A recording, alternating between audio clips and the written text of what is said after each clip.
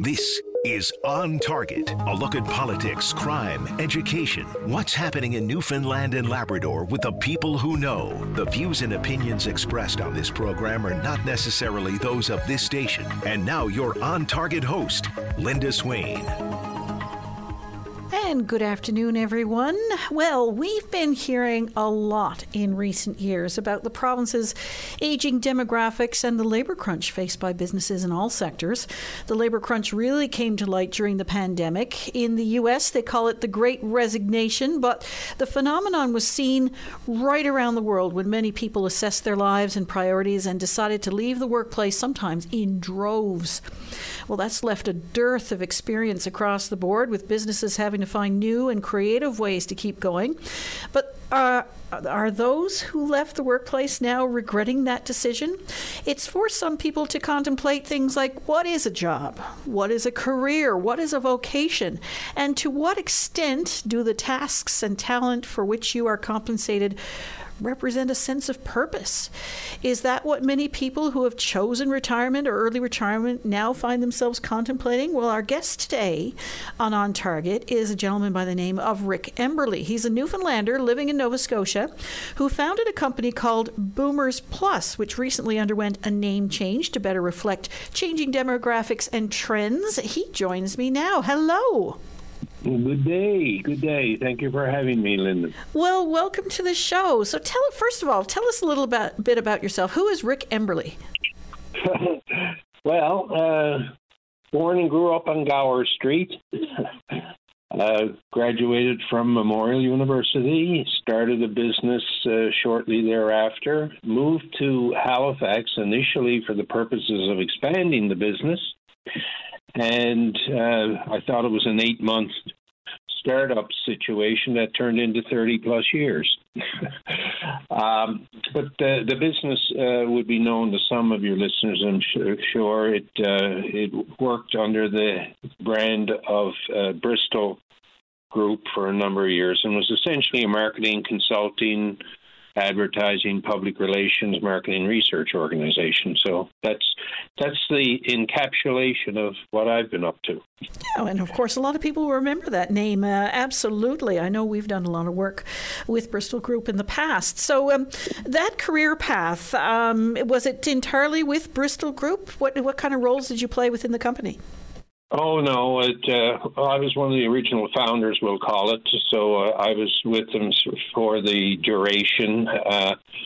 When I was exiting the business and we went through, I'll call it an amalgamation merger with a competitive group that's, again, probably well known as at least some of your listeners, M5 organization.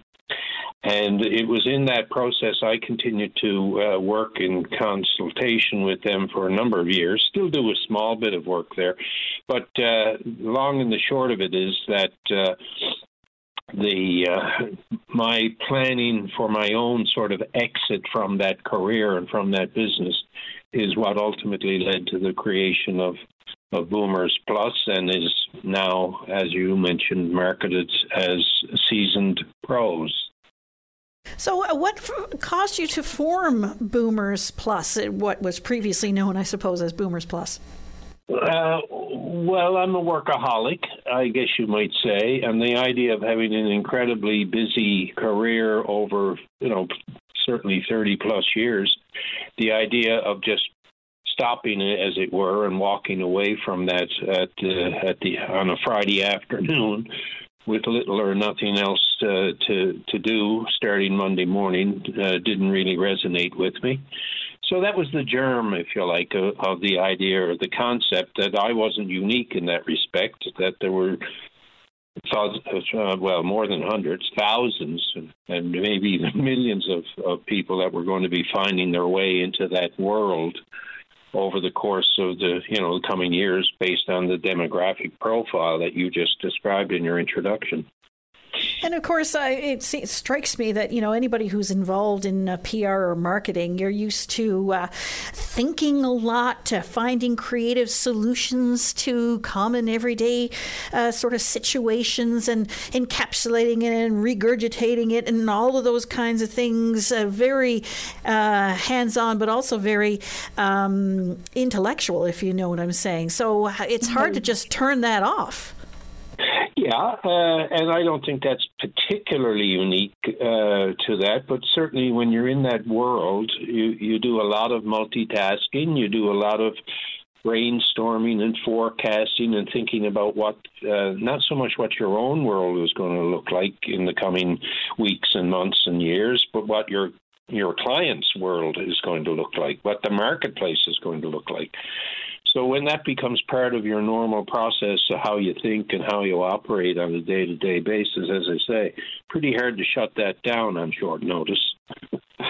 For sure. And unlike other jobs where you say, well, you know what, my back just can't handle this anymore. I mean, your brain is always firing off, if you know what I'm saying. So you can't, just stop.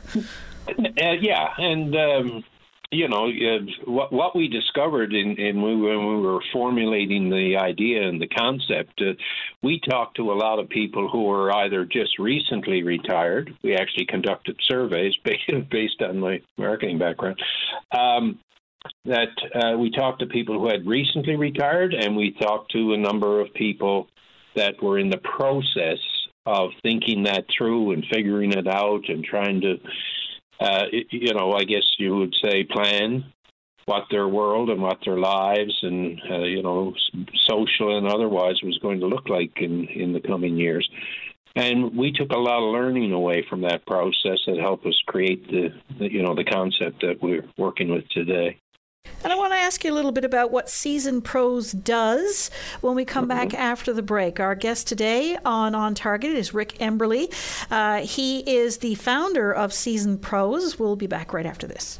Weekdays on VOCM, it's Open Line with your host, Patty Daly. Join the conversation each morning from 9 a.m. to noon on your VOCM. We get people talking. Our guest today on Target is Rick Emberley, the founder of Seasoned Pros. He was formerly, of course, with Bristol Group. And so what exactly is Seasoned Pros? What does it do? Well, I guess the compressed version of it is that we're an on-demand talent agency. Our purpose in our system is we have developed a database of several thousands of individuals that fall into that demographic you and I were discussing prior to the break. And almost exclusively, we deal into what is increasingly being referred to as fractional employment, which simply means that the businesses, not-for-profits, even public sector organizations come to us on a very regular basis, and they're looking to fill what I would call pain points in their employment circumstance at the moment. They've got struggles finding permanent full-time employees. They've gotten to be particularly busy at a point in their business cycle, and they need someone, or maybe more than someone, some people to step in and fill the gap. And the people in our database, we maintain very, very detailed profiles of them. And our purpose is when an organization comes to us looking to deal with that gap in their talent pool, that we're able to respond very, very quickly. Matter of fact, our guarantee to our customer is that we will put qualified candidates in front of them in 10 days or less. So what happens is that our current database exceeds 10,000 individuals, and it's growing daily. And it's heavily concentrated in sort of Atlantic Canada because that's where the business started, but it is by no means only operating here. We have several thousand individuals in the database from here to Vancouver and back. Are there certain areas or sectors where you see greater demand? Yes, there are areas in which, the pain seems to pop up more often. The areas having to do with, frankly, marketing, finance, and a variety of engineering and project management types of assignments come to us on a quite regular basis. And we also operate a very extensive, what we call mentorship program. And so we've been doing mentorship work now with all sorts of organizations, including, by the way, colleges and universities and economic development organizations and so on. And that emerged primarily through the COVID period, when the stress factor on talent and on businesses and organizations generally spiked, obviously.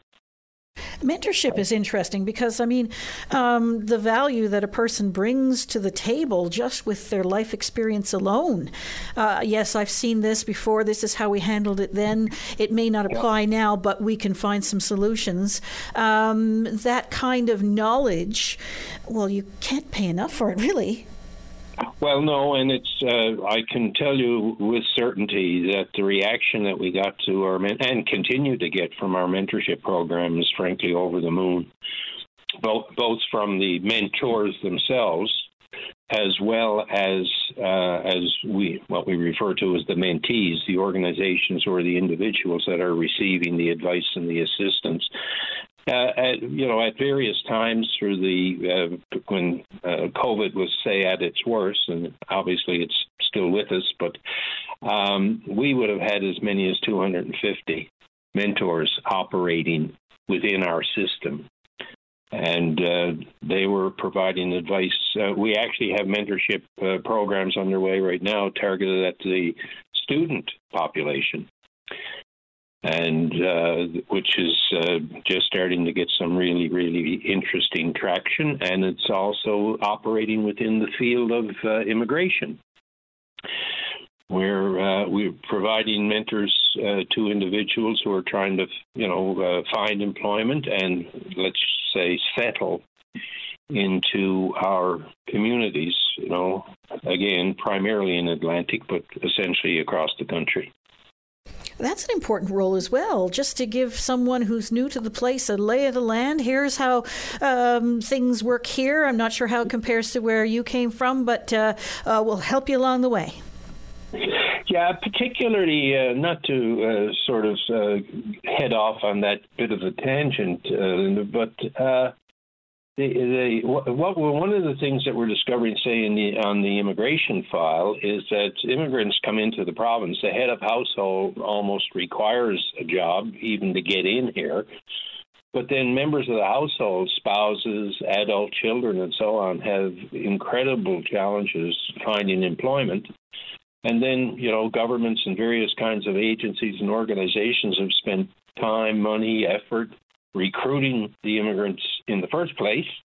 And then because family members can't find useful employment, the next thing you know, they pick up, particularly in places like Atlantic Canada, St. John's, Halifax, Moncton, whatever the case might be. The next thing you know, they're headed off to major centers like the Montreal's, Toronto's, Vancouver's, etc.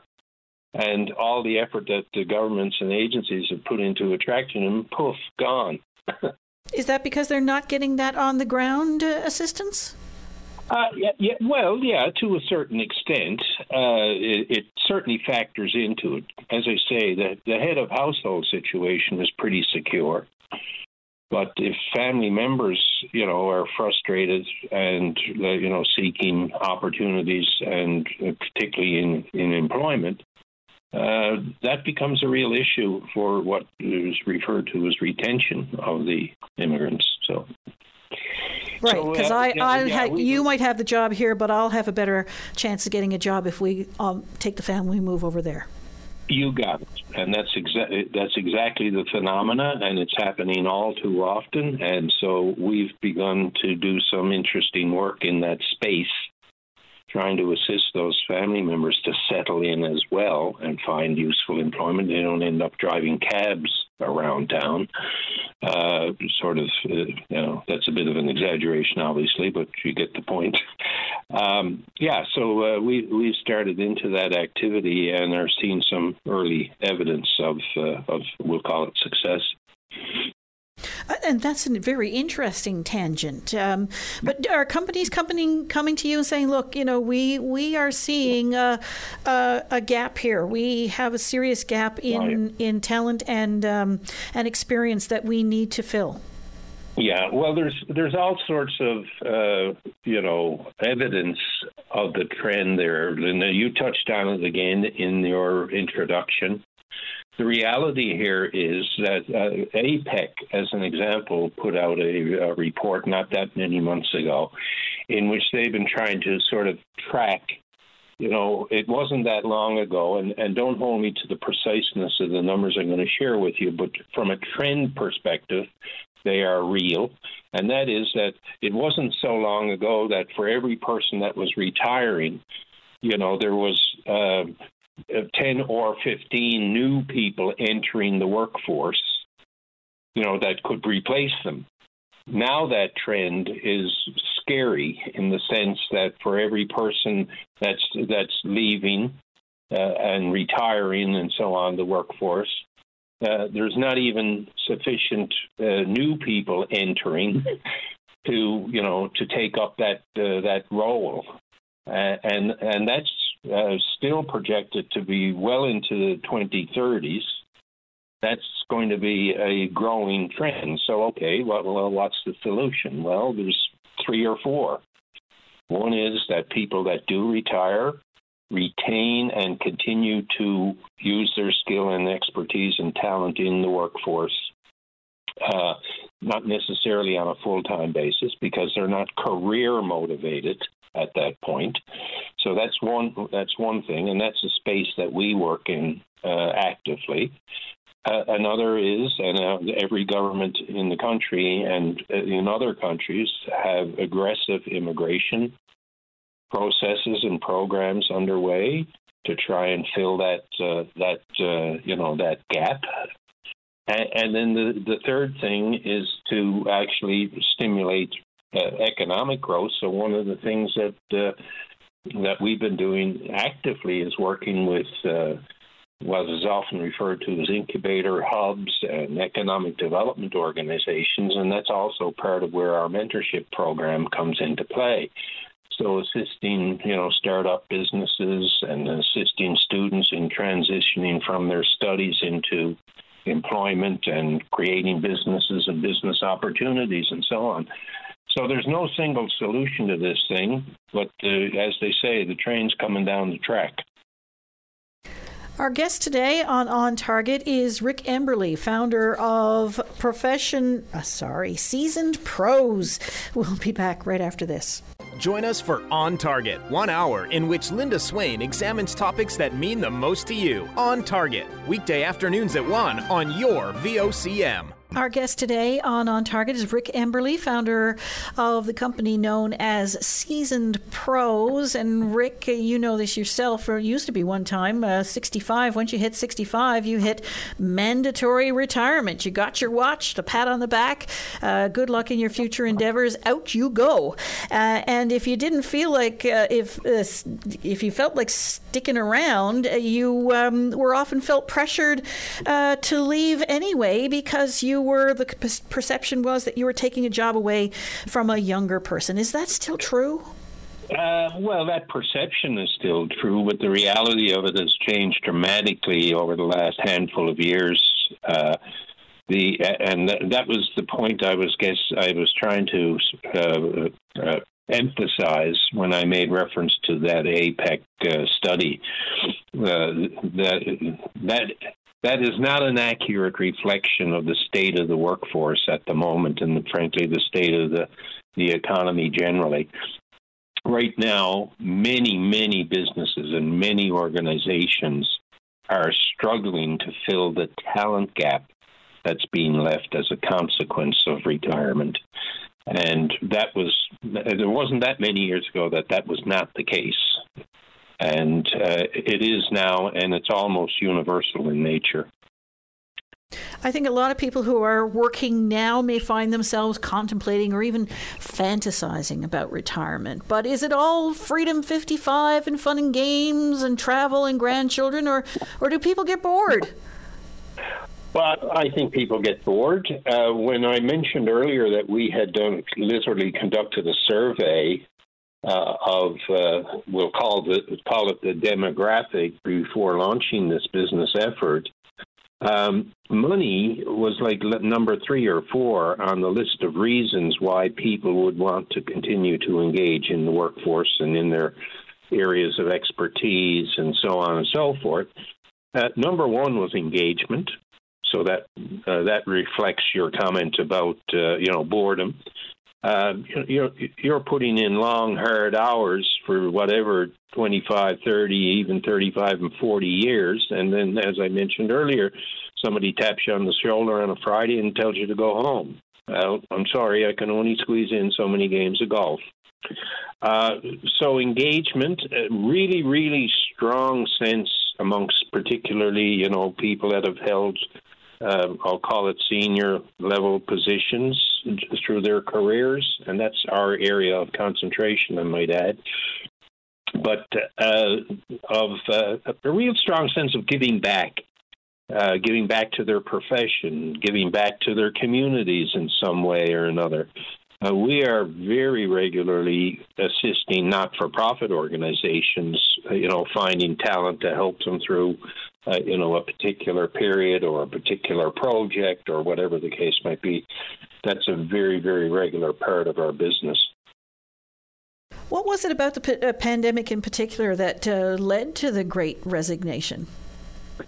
Of course, the workplace itself changed so dramatically. And, people that were sort of on the verge, we'll call it, of some form of retirement. Actually, we often use the word in our business, we refer to it as pre-retirement, because it doesn't even form the same basis of the definition of whatever 20 or 25 years ago. The idea that you, as I mentioned, you stop on a Friday and go off and do whatever in the heck it is you want to be doing. But as I think I indicated earlier in our chat, we deal in what we call fractional employment. So when organizations come to us, they're not looking often, and almost always not looking for full-time employees. They're looking to deal with the stress of a particular circumstance at this point in time. So when I say fractional, 95+% of everything we do is filling what we'll call part-time, term-style, project-driven assignments, interim roles to help an organization bridge from a current circumstance into hopefully a better circumstance in X number of weeks or months down the road. And that's a growing reality. And one of the reasons that we changed the name of the business, that technically the word boomer is defined by you were born between 46 and 64. But now there's a whole other generation starting to deal with either already into retirement or moving into that zone, we'll say. Are people starting to regret? We talked about the Great Resignation. There was a lot of people, as you say, in the pre-retirement or, anyone really in their 40s, 50s plus sometimes, looking at changing their careers and that sort of thing, or just getting out of it altogether. Are people starting to regret it now? I don't know if I'm really qualified to comment on whether or not that's seen to be a regret. What we do pick up very regularly in our work, however, is a shift in both the desire and the reality of what's going on in the workforce and so on. And again, there are multiple studies out there these days, from governments and organizations like StatsCan and academic sources and various groups of that nature, that actually presents some reasonably scary data and trends about how people are both approaching retirement. What is the capacity within the workforce to replace them? And what, in fact, is their desire? And how do they kind of define retirement on a go-forward basis? Attitudes have and are shifting for all sorts of reasons. So for those reasons, are workers who chose retirement over the last little while in particular, are they starting to come back into the workplace? Are they starting to say, I might be interested in helping you out here? Yeah, well, I mean, I don't want to overly, I'll call it, magnify the circumstance here. Right now, our database would include well in excess of 10,000 individuals. Now, we tend to be recruiting people who've got 15 to 20 years of, various, I'll call it business experience, but we have people that grew up in the world of academics. We have people who sort of grew up their careers in the public sector and all sorts of issues. So I would say that we have the marketplace covered, but our particular focus is on fairly senior level individuals who've held, supervisory management and C-level type, executive, if you like, types of expertise. That's not to say that the demand and the issue is not equally as relevant, when you start to move into areas associated with trades and things like that. Quite the contrary. There's every bit of evidence that there are many trades out there right now that are challenged, and it's just that we've chosen a particular focus for what we're doing. That doesn't mean that there's no demand in other aspects or areas of the workforce. What are workers or seasoned workers looking for when they re-enter the workplace? Oh, that's a toughie. Well, it's a toughie in the sense that, I probably no two people are entirely alike. Let's face it, when I think it was Bismarck struck the retirement age 100 years or so ago, said it. It was ironic. I think he said it or introduced it, shall we say, as 65, and the life expectancy was 62. Well, our economies grew and went forward over decades and decades. Retirement age remained in that sort of 60 to 65 age, and now people live to be 83 or 84. So the reality, the world is changing for people. They have to sustain their lifestyles, and they have to maintain their interests over a considerably longer period of time. When somebody invented so-called retirement, as I mentioned, decades and decades ago. And people are living longer and healthier. Yes, absolutely. And for that reason, they're motivated and stimulated to be doing things differently and continuing to be. But in fairness, they put in their 30 or 40 years in their careers, and they don't necessarily want to be getting up and going to work at 9 o'clock in the morning and going home at 5 o'clock in the afternoon, or even more so, going to work at 8 o'clock and going home at 7. So what we've captured in our database are individuals who want to stay involved, who want to stay engaged, who want to continue to use their expertise and so on, and have this rather strong sense of, as I mentioned earlier, giving back, we'll call it, to their professions and their communities, but are not seeking, certainly longer-term, full employment. We spoke about that sense of purpose earlier. Do you find that people who are re-entering the workforce after retirement feel like they have a little bit more control over their hours and their fate in the workplace, so to speak? I mean, when we're talking about slogging away at your job, you're looking for that break, but when you're coming back, you might have a little more control and perspective to be able to say, okay, I'm going to work on this project, and then, if you need me for something else, you can give me a call.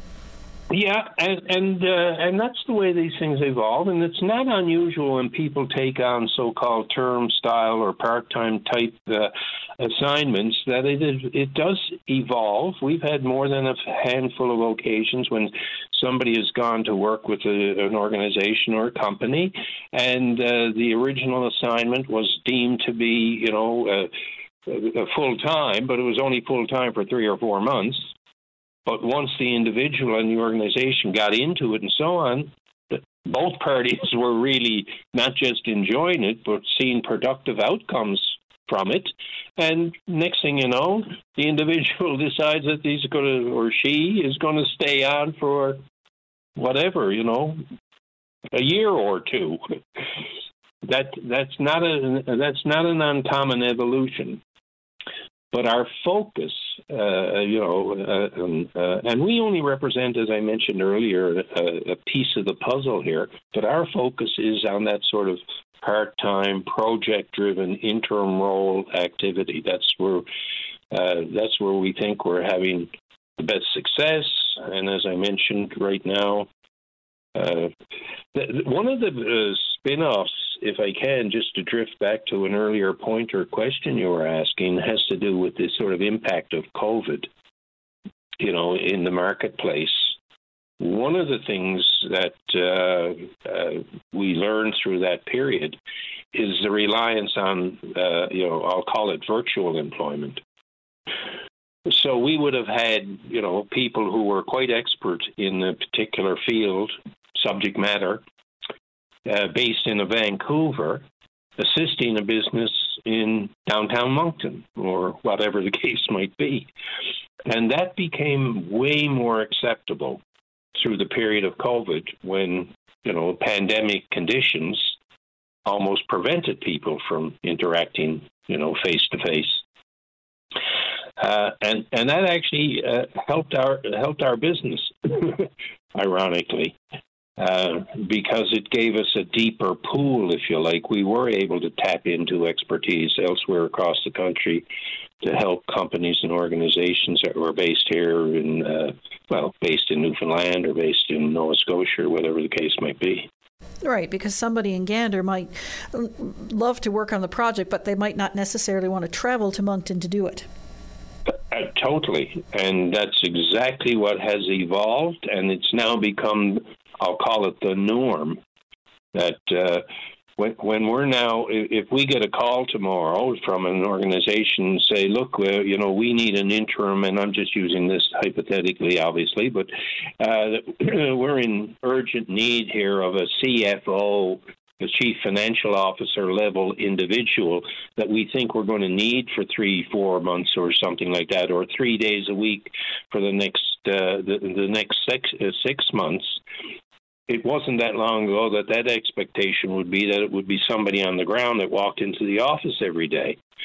Now what we're discovering is that people's attitudes and perceptions and reality, that person might be living in whatever, Hamilton, Ontario, and helping, as you just mentioned, helping a company in Gander, or somebody living in Gander with that type of expertise is helping a company in Fredericton.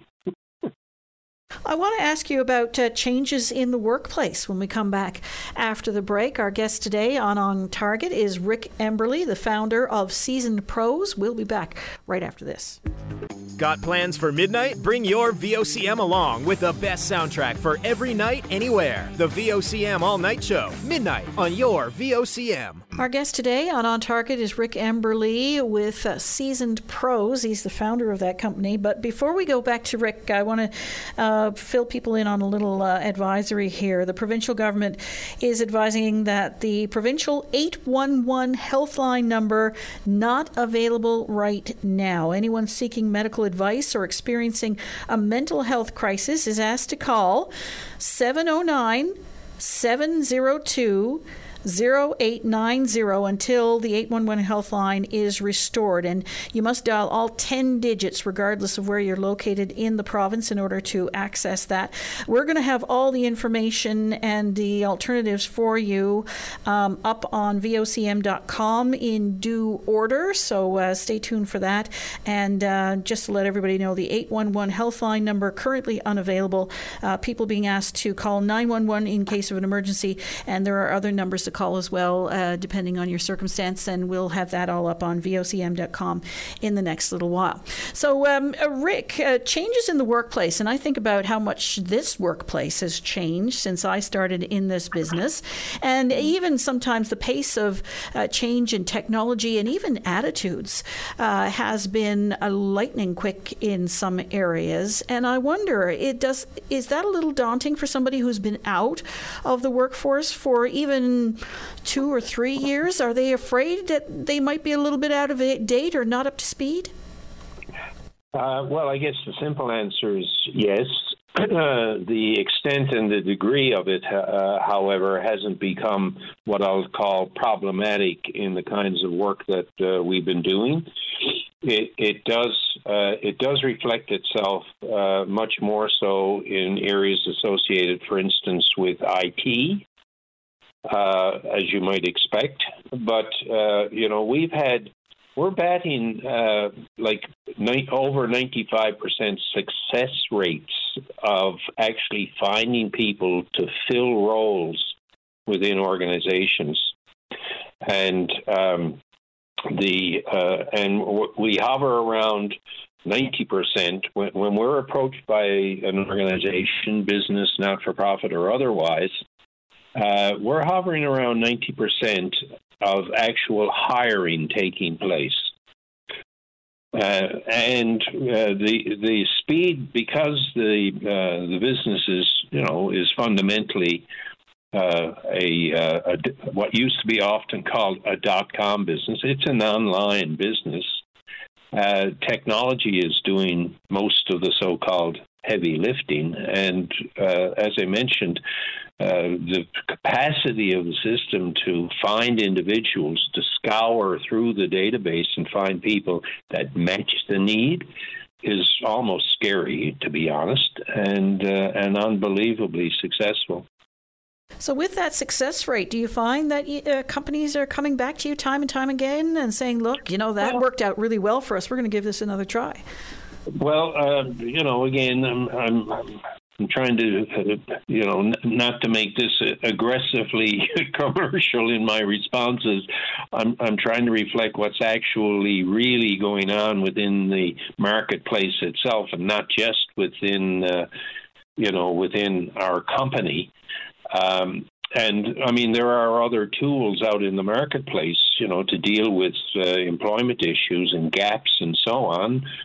Traditional executive search firms, a variety of staffing type organizations, and they're all, frankly, quite. My understanding, at least, is they're all quite busy these days.